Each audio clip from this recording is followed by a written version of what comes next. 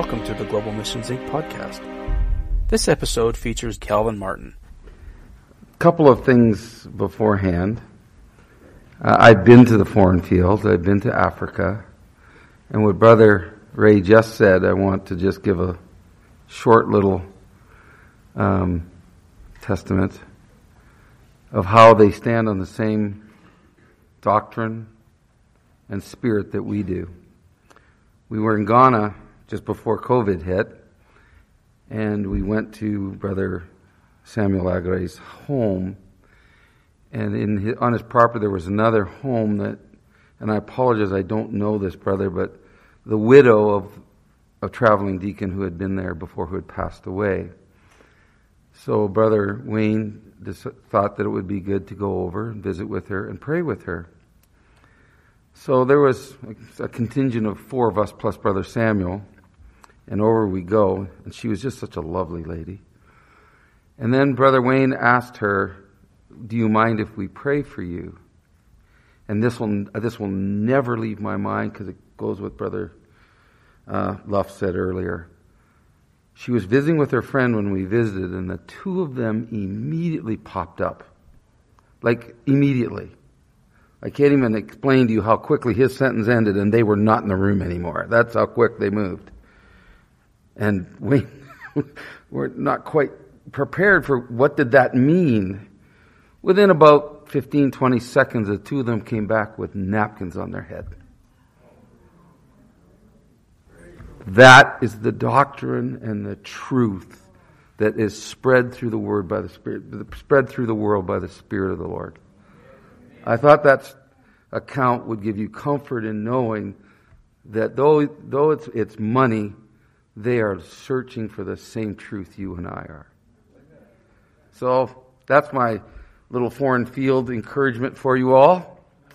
Second is not many years ago, but more than a couple of years ago, at a young people's in St. Francis in Indiana, we were teaching on a subject, and don't even ask me what it was because I don't remember. I think it was meekness.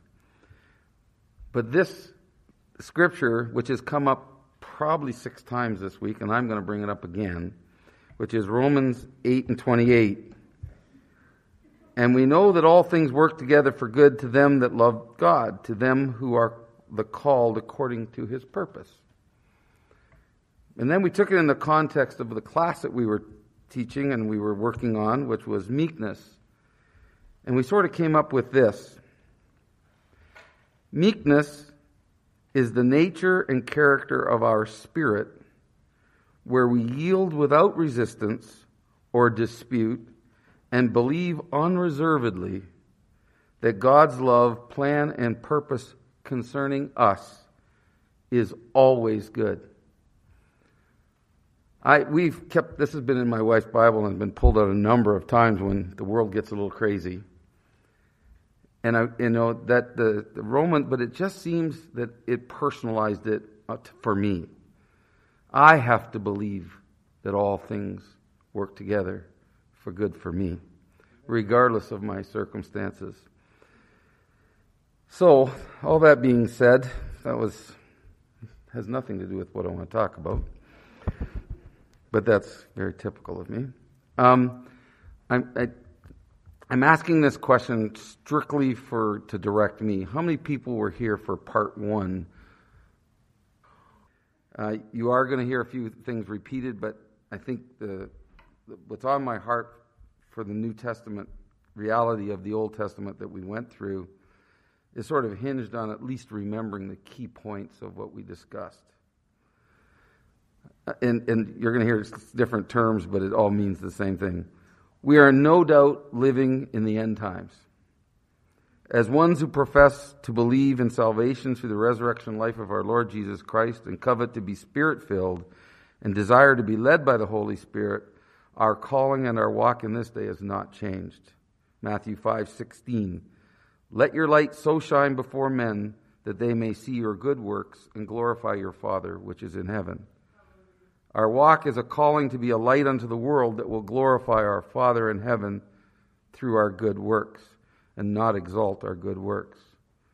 We then spoke of Jesus' temptation in the wilderness, because we all know that we all go through our wilderness experiences. And I'm just going to do the very short introduction to it. It's Matthew 4.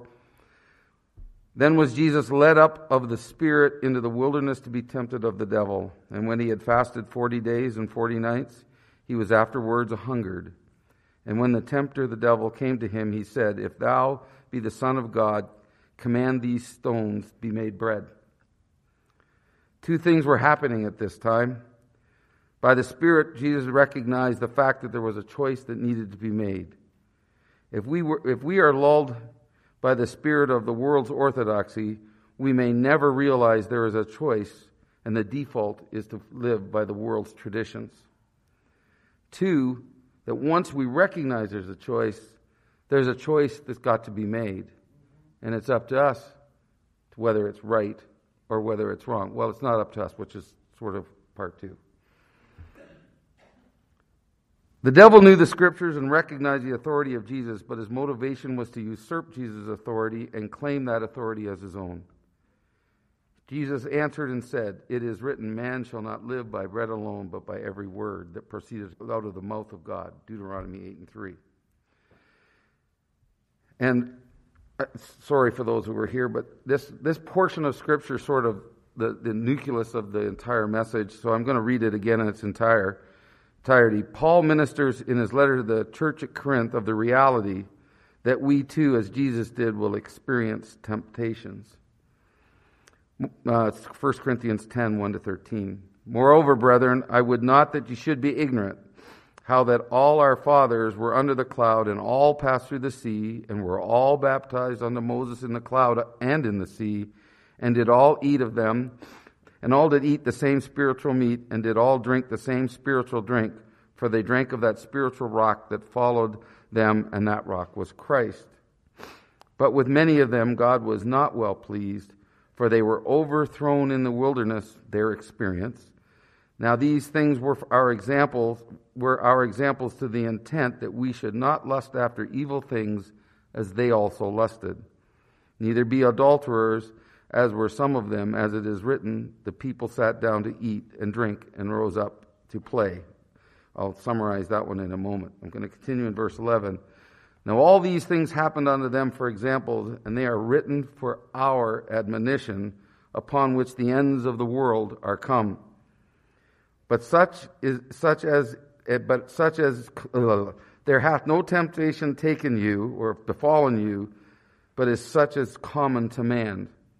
But God is faithful, who will not suffer you to be tempted above what you are able, but will with the temptation also make a way of escape, that you may be able to bear it. Though we experience the trials in our earthly realm, we are admonished to, Luke 12. Seek not what you shall eat, seek not what you should drink, neither be of doubtful mind. For all these things do the nations of the world seek after, and your Father knows that you have need of these things, because they're common to man. But rather seek ye the kingdom of God, and all these things shall be added unto you. Fear not, little flock, for it is your Father's good pleasure to give you the kingdom. Though we experience the trials of our earthly realm, we are admonished to seek God's kingdom, for his good pleasure is that we obtain it. So that's going to come up again. So that's, at least it's in you've memorized that, right? Just like that, right? We then spoke of the children of Israel. The children of Israel were a delivered people, a chosen people, a peculiar treasure unto God, a called people to be a kingdom of priests. That's referenced in Exodus 19, 3-6. After being delivered from Egypt, the children of Israel were exuberant in their newfound freedom from oppression, and they experienced God's deliverance and were enthusiastic in their willingness to obey God's word and to proclaim their trust and faith in the Lord. They expressed their commitment to obey God's word 3 times, and the third time sealing their covenant with God with the blood of a sacrifice. Similar to Adam and Eve in the Garden of Eden, God wanted to fellowship with the children of Israel and for them to experience him firsthand in an intimate, personal relationship. God confirms his authority given to Moses by his own voice and directly speaks to his chosen people from Mount Sinai. This is all in Exodus 19. Rather than awe-inspired reverence, the children of Israel were overcome with dreadful fear. This choice of the children of Israel rings similar to the tones of the account of the 10 spies fearing the giants in the land that God had promised unto the children of Israel, and the fulfillment of the promise was denied them. Exodus 20 and 21. And Moses, similar to Caleb and Joshua, said unto the people, Fear not, for God is come to prove you, and that his fear, and the other translations go, his authority, his omnipotence, his power, may be before your faces, that you sin not.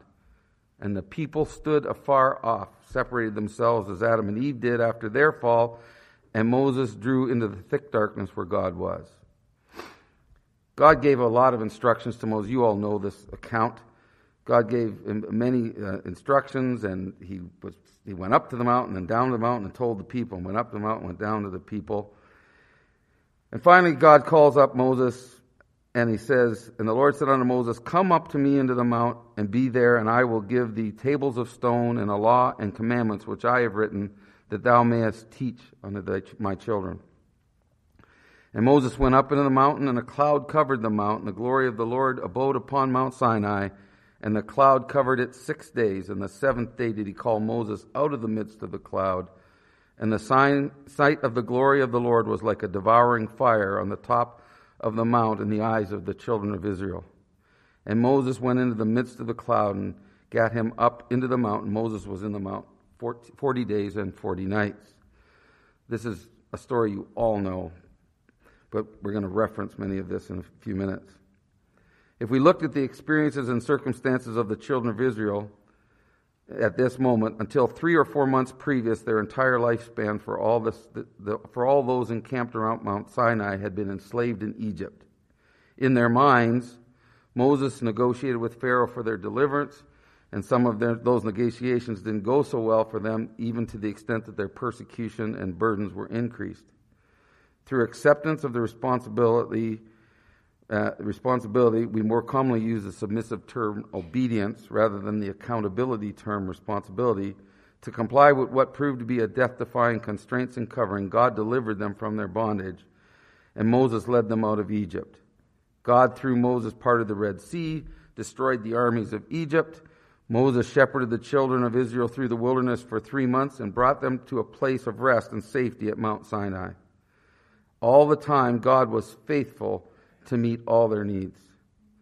The children of Israel had been filled with fear by their personal encounter with the Lord when God spoke to them from the mountain, and Moses, as their intermediary, had written and taught the word of God to them on many occasions. And now Moses was seen entering into the glory of the Lord that was like a devouring fire on the top of the mountain in the eyes of the children of Israel a month and a half ago. I know that's a lot for those of you who heard it before, but anyways. The children of Israel were left unattended and began to submit to their own thoughts. They felt abandoned and became restless. The word of God and their commitment to it was quickly beginning to retreat into the sphere of irrelevance based on their immediate circumstances. Like Jesus in his time of temptation in the desert, the children of Israel were at a time of recognition and choice. Trust in the word of the Lord, or trust in the word of God, and rest in the experiential knowledge of knowing that God had delivered them from bondage and faithfully met their needs, or in their own thinking and in their own might construct their own way of escape, believing that if they didn't do something, they would surely perish in the wilderness. Aaron built the children of Israel a golden calf, of which they said, These be the gods of Israel, which brought thee out of the land of Egypt. The children of Israel's action at Mount Sinai were totally orthodox, which by definition is conventional, ordinary, normal, customary, established, traditional. I'm sure you remember, you're writing this all down, right? And acceptable by most people. Conforming to beliefs, attitudes, and conduct that is generally approved, established principles, positions, or doctrine. I'm just about finished the summary. Egypt, the only culture that they had experienced up to just a few short months ago, had many good gods and idols that they worshipped. The fashioning of the golden calf at the time of these events, would have been considered firmly established, conventional, customary, and normal, making their actions acceptable in the eyes of the world. However, these actions were contrary to God's word and that they had heard from the mountain. and the children of Israel either collectively rebelled against the word of God or convinced themselves that God's word was not relevant in the circumstances that they found themselves in, but somehow felt they had stayed within the bounds of their covenant. Outright rebellion can be addressed directly by appropriate discipline. However, defiance and disobedience with the belief that our understanding in our circumstances is in harmony with the understanding of a reasonable majority, yet ignores the righteous foundations on which God's word is established, leads to division, strife, endless unproductive point and counterpoint arguments, trying to defend the justification of man's thinking. 1 Corinthians 11 and 16, but if any man seem to be contentious, we have no such custom, neither the churches of God. When Aaron was confronted by Moses as to how and why this great sin was done, Aaron was ready with a justification. We then read the account of the serpent deceiving Eve. And God commanded the man, saying, of every tree of the garden thou mayest freely eat, but the tree of the knowledge of good and evil thou shalt not eat, for in that day thou shalt surely die. Eating the fruit of the trees in the Garden of Eden was orthodox. However, the Word of God had put a boundary for their protection. I assumed that when Eve looked at the forbidden fruit, there was no perceptible difference from any other acceptable trees. Knowing God's word was not enough to deter Eve from evaluating her circumstances, and she went down the same path as the children of Israel. She either rebelled against God's word or deemed it irrelevant when measured against this new information shared with her by the serpent. After partaking of the forbidden fruit and sharing with her husband, Adam, they knew they were naked and hid themselves from the presence of the Lord. Finally, we read the account of Saul being set as king of Israel. God had directed Saul to Samuel, where Samuel was instructed by God to anoint Saul as king of Israel. And like Moses, Samuel spoke the word of the Lord to Saul and gave him instructions and assurances as to the walk Saul had been called to by God to reign as king over the God's people. 1 Samuel 9 and 10. Samuel's final instructions to Saul was, "If thou shall go down before me to Gilgal, and behold, I will come down unto thee to offer burnt offerings and to sacrifice sacrifices of peace offerings. 7 days shalt thou tarry till I come unto thee and show thee what thou shalt do." This time appointed arose 2 years later when the Philistines rose against the Israelis. The Philistines had amassed themselves a mighty fighting force against Israel in Michmash. Saul was in Gilgal, and all the people were trembling in fear.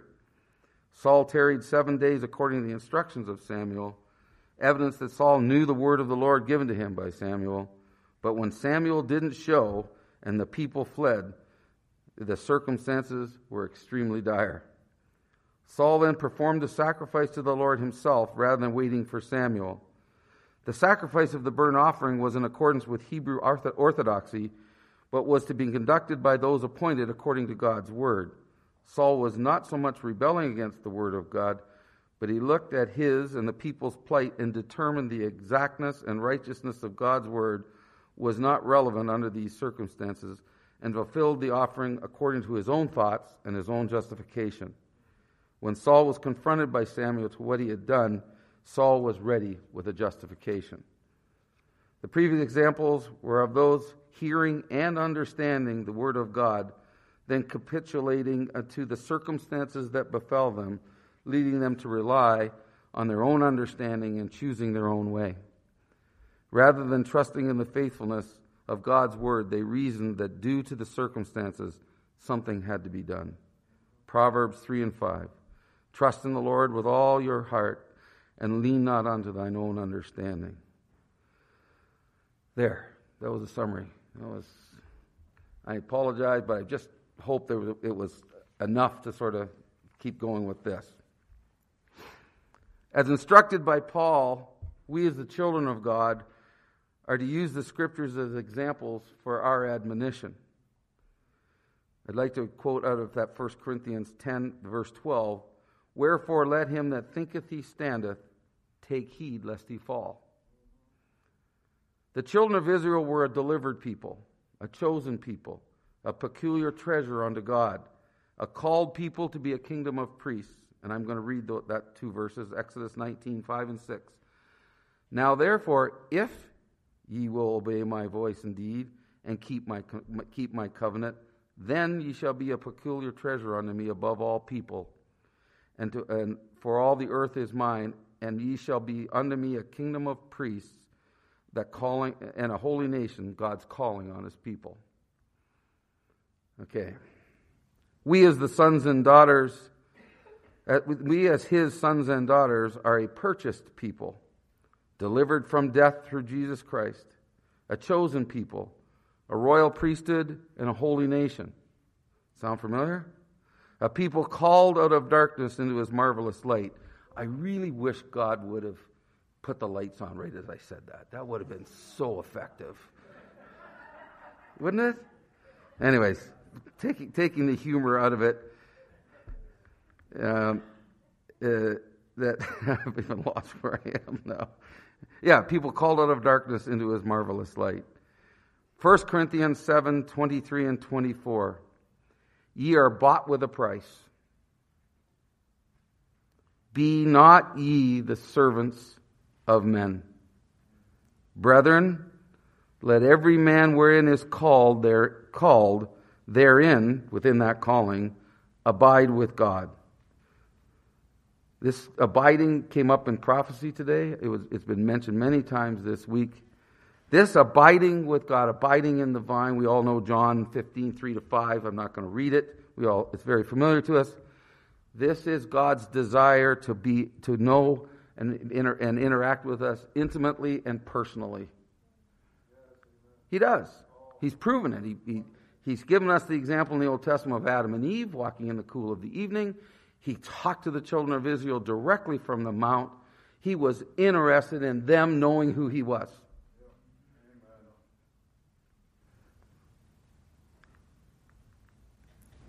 Yet, the spirit of the world has enslaved men through unrighteousness.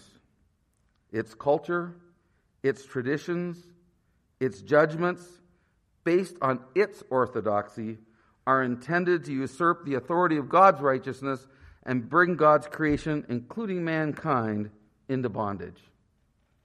I couldn't come up with a simpler explanation of where the world's headed. If God wasn't in the control of the plan. Jesus, when he walked on the earth, Mark 7, 1-13, then came together unto Christ the Pharisees and certain of the scribes which came from Jerusalem. And when they saw some of the disciples eat bread with defiled, that it is to say, with unwashed hands, they found fault.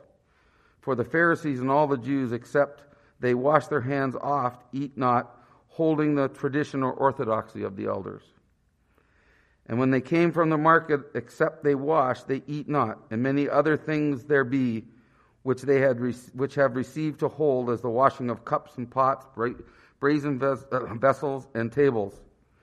Then the Pharisees and scribes asked him, Why walk not the disciples according to the traditions or orthodoxy of the elders, but eat bread with unwashed hands? I think there's a small explanation that should be given here. We're not talking about washing the hands like you and I do. This was a ritualistic show of piety that the Pharisees did.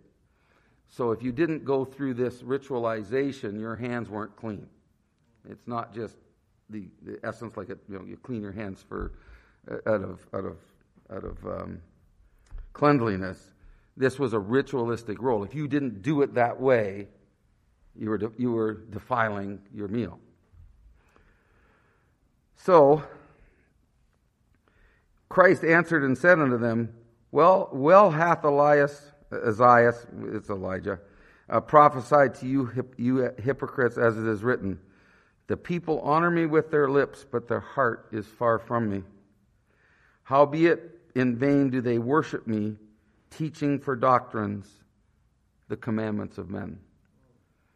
Which ties into the scripture I read just a moment ago in Corinthians, be not the servants of men. The world and its structures and its cultures will devise things that are that are deemed orthodox. I don't like, I'm going to just keep using the word orthodox. I was going to change my mind, but I'm going to. Orthodoxy, once again, just becomes acceptable, normal, traditional.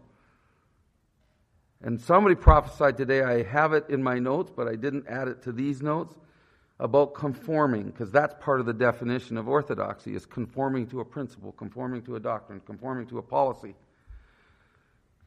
One of the things I found out when I was doing a little study on that I omitted from here because it wasn't fitting at the time, is conforming in the scriptural sense can both be an adjective and a verb.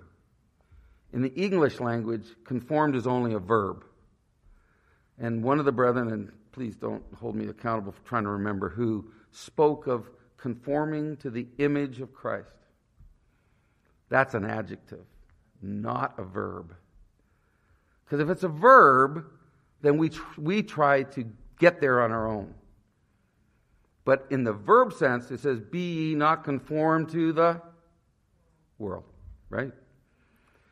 So I thought that was an interesting thing in the study of orthodoxy, is this word conforming isn't necessarily a bad thing, but if we don't understand the difference between being like Christ rather than trying to conform ourselves to Him. Does everybody get the difference between adjective and verb?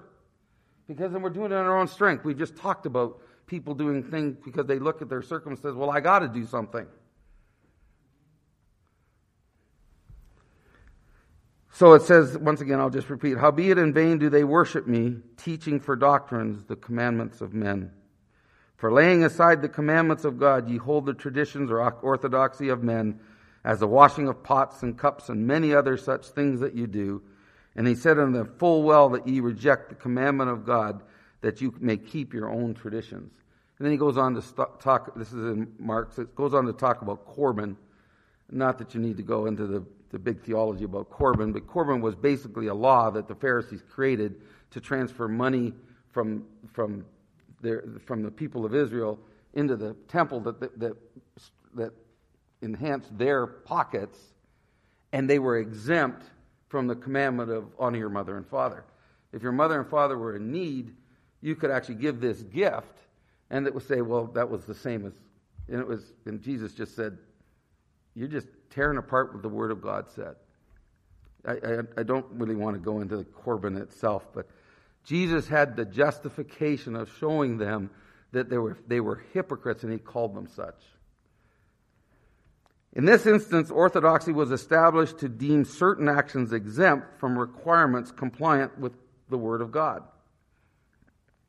This was a created orthodoxy that justified, in this case, an avoiding of a responsibility established by God's Word.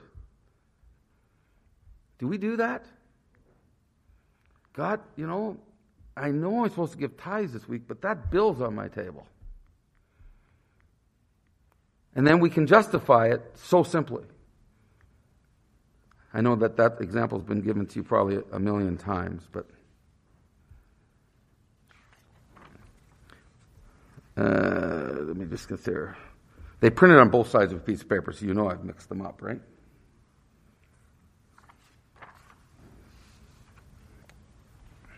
Oh yes, okay. So that was the scripture that said that we were a purchased people and not to be servants of men. 1 Peter 2:9-10. But ye are a chosen generation, a royal priesthood, a holy nation, a peculiar people, that you should show forth the praises of Him who hath called you out of darkness into His marvelous light, which in a time past were not a people, but are now the people of God, which hath not obtained mercy, but now have obtained mercy. There's no if and then in this scripture. If you go and look at when they describe the children of Israel, that God, when He called them that, He says, if you obey my covenant, then. Peter's scripture does not have the if and then in there. Peter here is declaring that the redeemed people of God take up the calling not fulfilled by the children of Israel. The children of Israel, we went through all that detail the other day. They chose to hide in fear. But Peter's been called the children of God, the sons of God, with the term that you want to use and you're comfortable with. He is claiming this people to accept the calling that was not fulfilled by the others. Because we were not a people. Like, we were all just scattered. And through Christ, we have been made one. We've talked about the body of Christ all week. What differentiates the people of God from the children of Israel? The sons of God have been promised an inheritance in the kingdom of heaven through their born-again experience in Christ Jesus, not into a promised land of acreage or, in some place that that Abraham's feet have tread. It's a different realm that the children of God have been called to. Christ promised the Holy Spirit to those who believed in him. John 14:16, and I will pray the Father, and he shall give to you another comforter, that he may abide with you forever. These scriptures are very familiar to you. John 14:26, but the Comforter, which is the Holy Ghost, whom the Father will send in my name, he shall teach you all things, and bring all things to your remembrance, whatsoever I have said unto you. I need that. My memory's terrible. John 16:13, howbeit when he, the Spirit of truth, is come, he will guide you into all truth. For he shall not speak of himself, but whatsoever he shall hear, that shall he speak, and he will show you things to come. Very familiar scriptures to us. Now's the church's Mount Sinai moment. This is sort of where I wanted to start. Sorry. The church's Mount Sinai experience starts in Acts 2:1-4.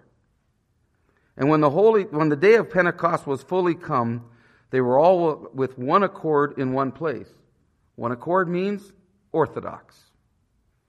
Completely different connotation than the orthodox we've been talking about, but they were orthodox. They were of one accord. They were in unity. Now I've lost my place again. And suddenly there came a sound from heaven as a rushing mighty wind, and it filled the house where they were sitting, and there appeared unto them cloven tongues like as of fire, and it sat upon each of them, and they were all filled with the Holy Ghost and began to speak in other tongues as the Spirit gave them utterance. Any correlation between what happened to the children of Israel when God spoke to them out of the mountain? Children of Israel chose to hide, chose not to listen to the word, but to fear the omnipotence of the Father. But this promise by Christ to send his Spirit has been put into a people who are willing partakers or desirous to be filled with the Spirit that's been promised to us. That's the difference. That's my message to you. The message to us is that are we a people who will hide in caves, or will we stand? There was a prophecy today that said to act boldly. But it doesn't mean boldly in ourselves. So the church's Mount Sinai experience has lots of similarities to the children of Israel on Mount Sinai. The apostles were filled with the Holy Spirit and were empowered from on high, and being armed with the Spirit to fulfill their calling. And remember what Peter talked about the calling? A chosen priesthood, a chosen people.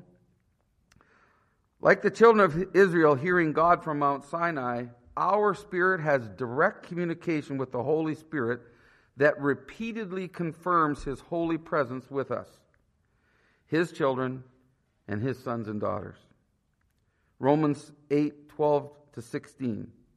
Therefore, brethren, we are debtors not to the flesh, to live after the flesh. For if ye live after the flesh, ye shall die. But if ye through the Spirit do mortify the deeds of the body and our own thoughts, you shall live.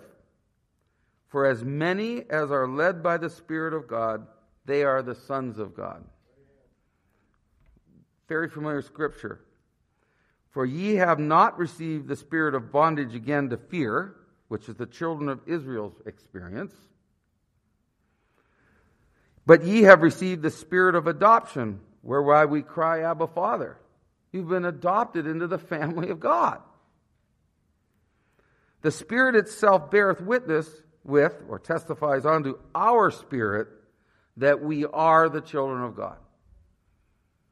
So we can either hear the Spirit tell us that, or we can be like the children of Israel and look at our circumstances and that just sort of fades away. Well, my circumstances here are really, maybe I'm not worthy enough. We talked about condemnation. All of a sudden, these circumstances start to override what the Spirit's been telling to our spirit. You are a son of God. You are a child of God. I'm here to, and then all the thing that Jesus promised, it'll lead you into all truth. It'll comfort you. The Scriptures aren't there just to fill up the book. They're there for our spirit to be spoken to. And when our spirit is spoken to, then it is constantly reassuring that we're children of God. And I can't remember who ministered on this, but when we fail, His grace is greater than our failures. And our spirit needs to yield to the Spirit telling us, I'm still a son. I was with my father the last 3 weeks. He was in the hospice. I knew I was his son. He was in different places at different times. But his last words said to our whole family, he was holding TJ's face and said, TJ. And then he saw my brother and I on each side, and he says, oh, the boys. I was his son. There was nothing that was going to change that. And His Spirit, when we are filled with His Spirit, is speaking to our spirit and constantly telling us, we are the children of God. There's nothing that's going to change that. That inheritance was when you gave your life to Christ and believed in Christ, and you were now a joint heir with Him for the kingdom. And the Spirit is there to constantly assure us that we can walk according to the Spirit in the best that we can, and it will never be denied that we are the children of God. Think about that. I can make a lot of mistakes, but there's always a way back. Prodigal son story. But that's by the Spirit we know that to be true. Because those circumstances that we are going to run into. Remember I said we're in the last days? I don't like the description of what goes on in the last days. But you know what? The Spirit is constantly going to tell us, I will show you the way. I'll lead you into all truth. I will comfort you. Because that's what Christ promised. Those promises are not hollow.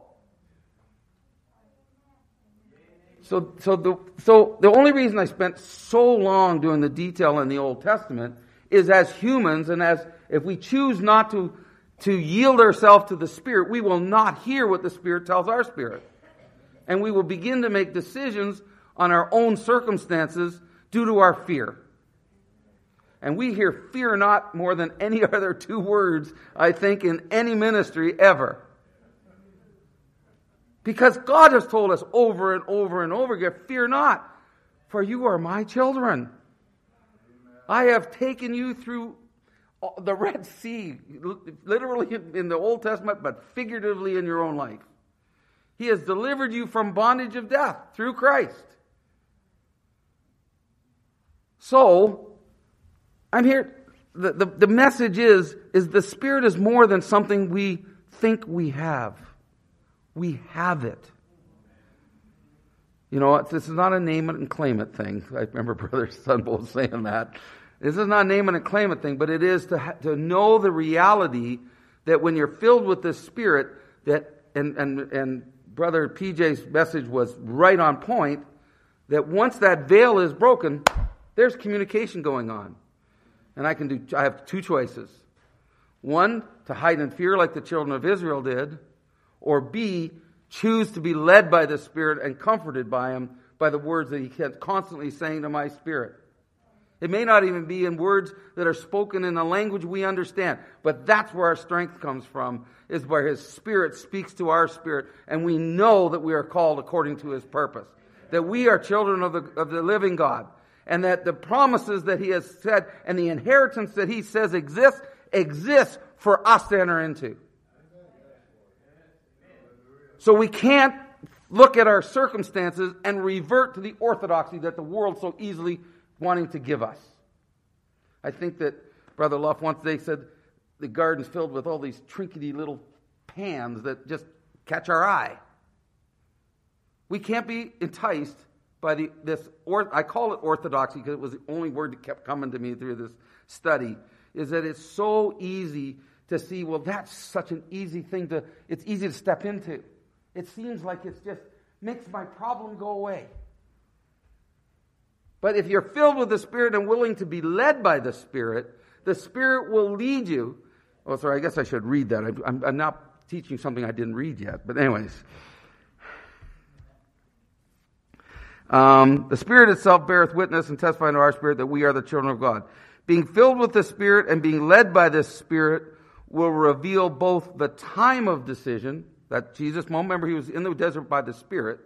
So he came to that point where the Spirit made him recognize there was a decision to be made or a choice to be made. And the light of his decision and the light of the righteous path for us to walk in if we yield to his leading. This is me being just me. There's an old saying I used to say to my wife, I'm going to write a book one day that says, when you get to the Y in the road, take it. Right? But the Spirit will light up the narrow way. It will look just like, I'm sure like what Peter did when he stepped out of the boat. Well, boy, this really looked good. But the Spirit will direct us and lead us through the narrow way. Because broad is the way of the world. Its answers for all of our problems is that broad way. But the Spirit doesn't want us to walk in that way. It wants you to be led by it. And it says, this is the way that I want you to go.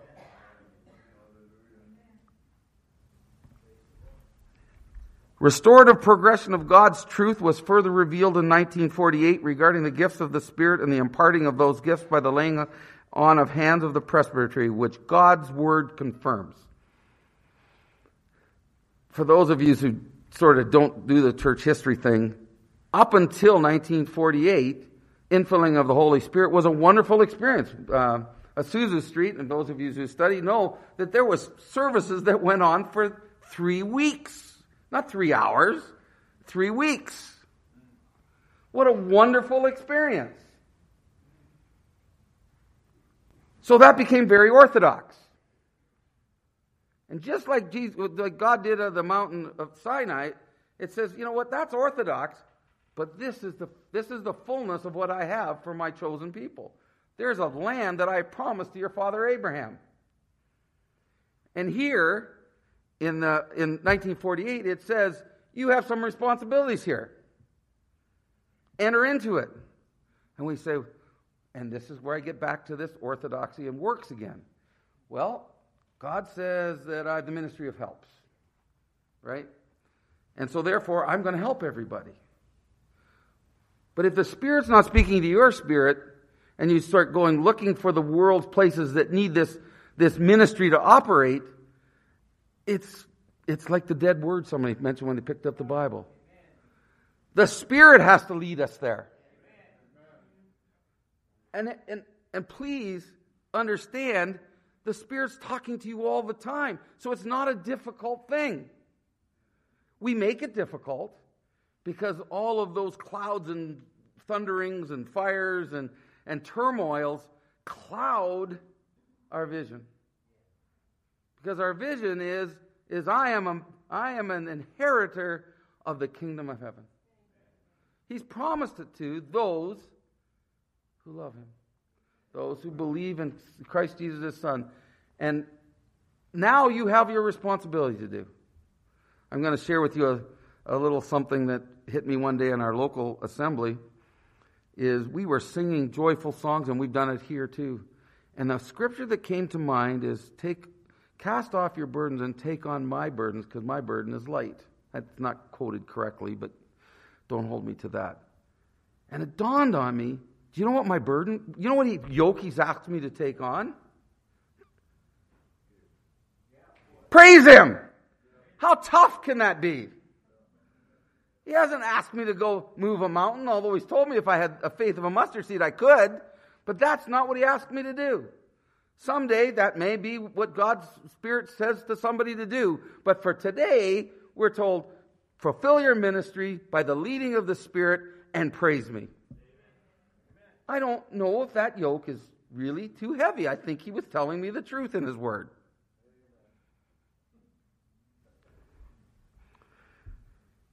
Therefore, this is 2 Timothy 1, 6 and 6 to 10. Wherefore I put thee in remembrance that thou stir up the gift of God, which is in thee by the putting on of my hands. Prior to 1948, it was almost like those words weren't being read.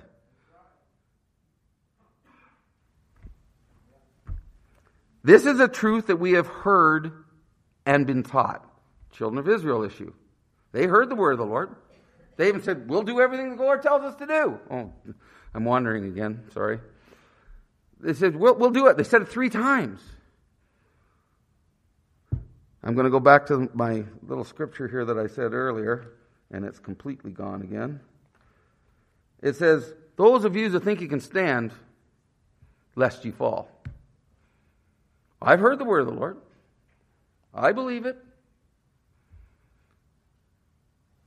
So therefore, how do I not fall? I'm going to read it to you.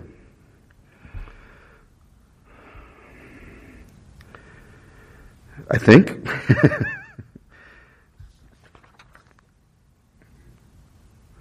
It's in 2 Peter 1 and 12. Whereby are given unto us exceedingly great and precious promises, but by these promises ye might be partakers of the divine nature, having escaped the corruption that is in the world through lust. And besides this, giving all diligence, that's that responsibility part, add to your faith virtue, and to your virtue knowledge, read. And to knowledge temperance, and to temperance patience, and to patience godliness, and to godliness brotherly kindness, and to brotherly kindness charity or love. For if these things be in you and abound, they make you that ye shall never be barren nor unfruitful in the knowledge of our Lord Jesus Christ. Be he that lacketh these things is blind and cannot see afar off, and hath forgotten that he was purged from his old sins. Wherefore the rather, brethren, give diligence to making your calling and election sure. For if you do these things, you shall never fall. Our yoke is light. Don't draw judgment on people. Share brotherly love. Have faith, etc., etc. We just read. Here it is. I found my verse. 1 Corinthians, wherefore let him that thinketh he standeth take heed lest he fall. And all those examples I gave previous evening were things where we can fall trap to those. We are as susceptible as anybody else, unless we are willing, assuming we're filled with the Spirit, to be led by it. And let that Spirit speak to our spirit and say, you're my child. I know the things you need. Seek the kingdom of God and all those things will be added unto you. These problems are my problems to bear. We have a little keychain in our bedroom that says, good morning, this is God. I'm going to look after all your problems today. What an assuring thing after a bad day the day before. But His Spirit speaks to us in that same way. You are a child of God. You're a child of God. Christ has died for your sins. You are a purchased son of God. Don't fall servant to man, or in this case, the spirit of the world. And if you do, and put on all these things that the world knows nothing about, faith, etc., all the list I just read to you, you will not fall. And you will stand. I'm going to conclude because I think I got all mixed up, but this is a good place to end. I will conclude with Paul's short admonition to Timothy. Study to show yourself approved unto God. A workman that needeth not be ashamed. And this is that decision and then the Spirit lighting up the path He wants us to go down. Rightly dividing the word of truth. The world is not full of truth. Right? The serpent wasn't full of truth. He was full of deception. Is it something I said? No, I know where you're going.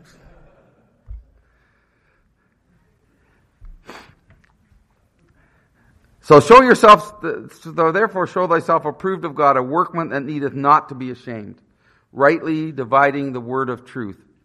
How do we know the truth? The Spirit was sent to lead us into all truth. It said right in the Scriptures. So how do we rightly divide it? Not by looking at my circumstances, not by looking what I think I should do, like Saul. What I've got to do is I've got to say, Spirit, lead me. And then He lights the way of the why in the road. Just like He did for Jesus, because Jesus was in the wilderness by the Spirit, right? It says, turn this into bread. The easiest way to solve His problem was to change that stone into bread. That was the easiest thing to do, and His problem would have been solved. But His Spirit quickened Him, or checked Him, as I've learned this week. Checked Him and said, this is the wrong spirit. I can go another day because this spirit is wrong. And the Spirit led Him to say, God does not, or man does not live by bread alone, but of every word that proceeds. And on he went. Because eventually, when he got through the 3 temptations that are recorded in the Scriptures, the devil fled. And the angel ministered to him. That's what we got to believe. That wherever the Spirit's taken us, and we go down those whys, and we deal with all those problems, and that narrow gate seems to get more and more compressing, His Spirit is going to say, you are a child of God, and I am here to lead you into all truth. Just accept the responsibility of yielding yourself. Amen. Yield yourself to the leading of the Spirit, to know my leading. Learn it as a young person.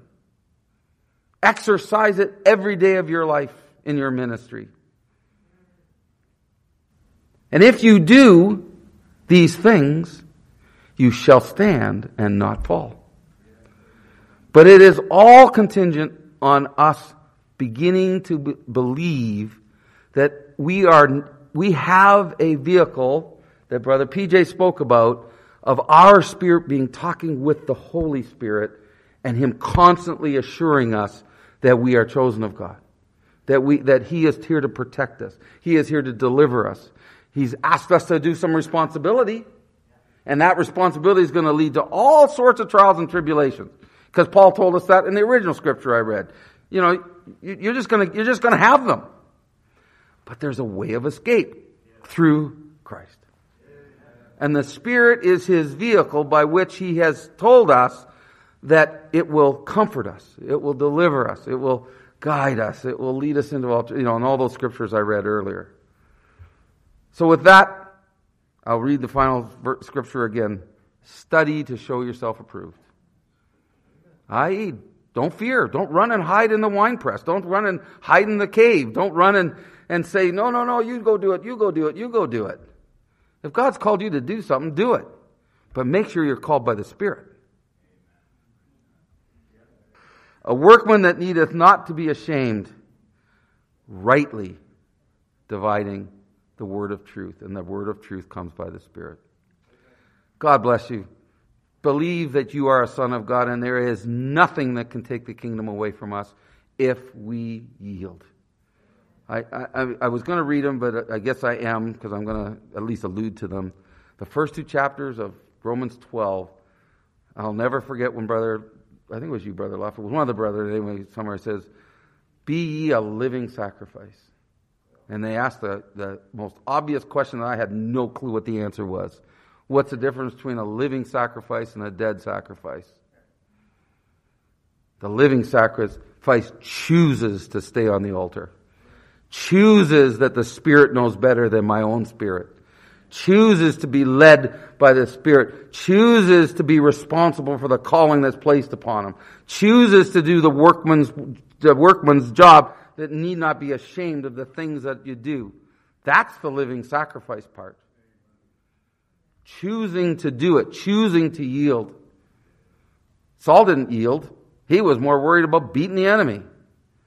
Eve, boy, there's a really nice tree there. It's going to make me wise. I don't know what that means, but boy, do I want it. Right? Children of Israel, well, I'll do what you say, Lord, until such a time as I think I'm in trouble. I'm not going to get out of the wilderness. How many times did the children of Israel say, why did you bring us to the wilderness so we can just die here in the desert? That's our trials and tribulations. We're on this path to the kingdom, and how many times are we saying, oh, Lord, how can we be here? You told us to here, and now we're sitting in all these circumstances. The kingdom is way too far away. It's too unattainable. But His Spirit is saying to your spirit, you are a child of the King. You are an inheritor of the kingdom of heaven. We have to hear that voice, not the fears that our own voices are saying to us. I'm rambling now. I apologize, but God bless you. Don't just fall into the orthodox. But sorry, I do have one more scripture. I skipped over it a minute ago. To clarify, this is just so I don't leave any misconceptions. To clarify, orthodoxy is in itself not necessarily a bad thing. The kingdom of God will be orthodox because they'll all be in unity.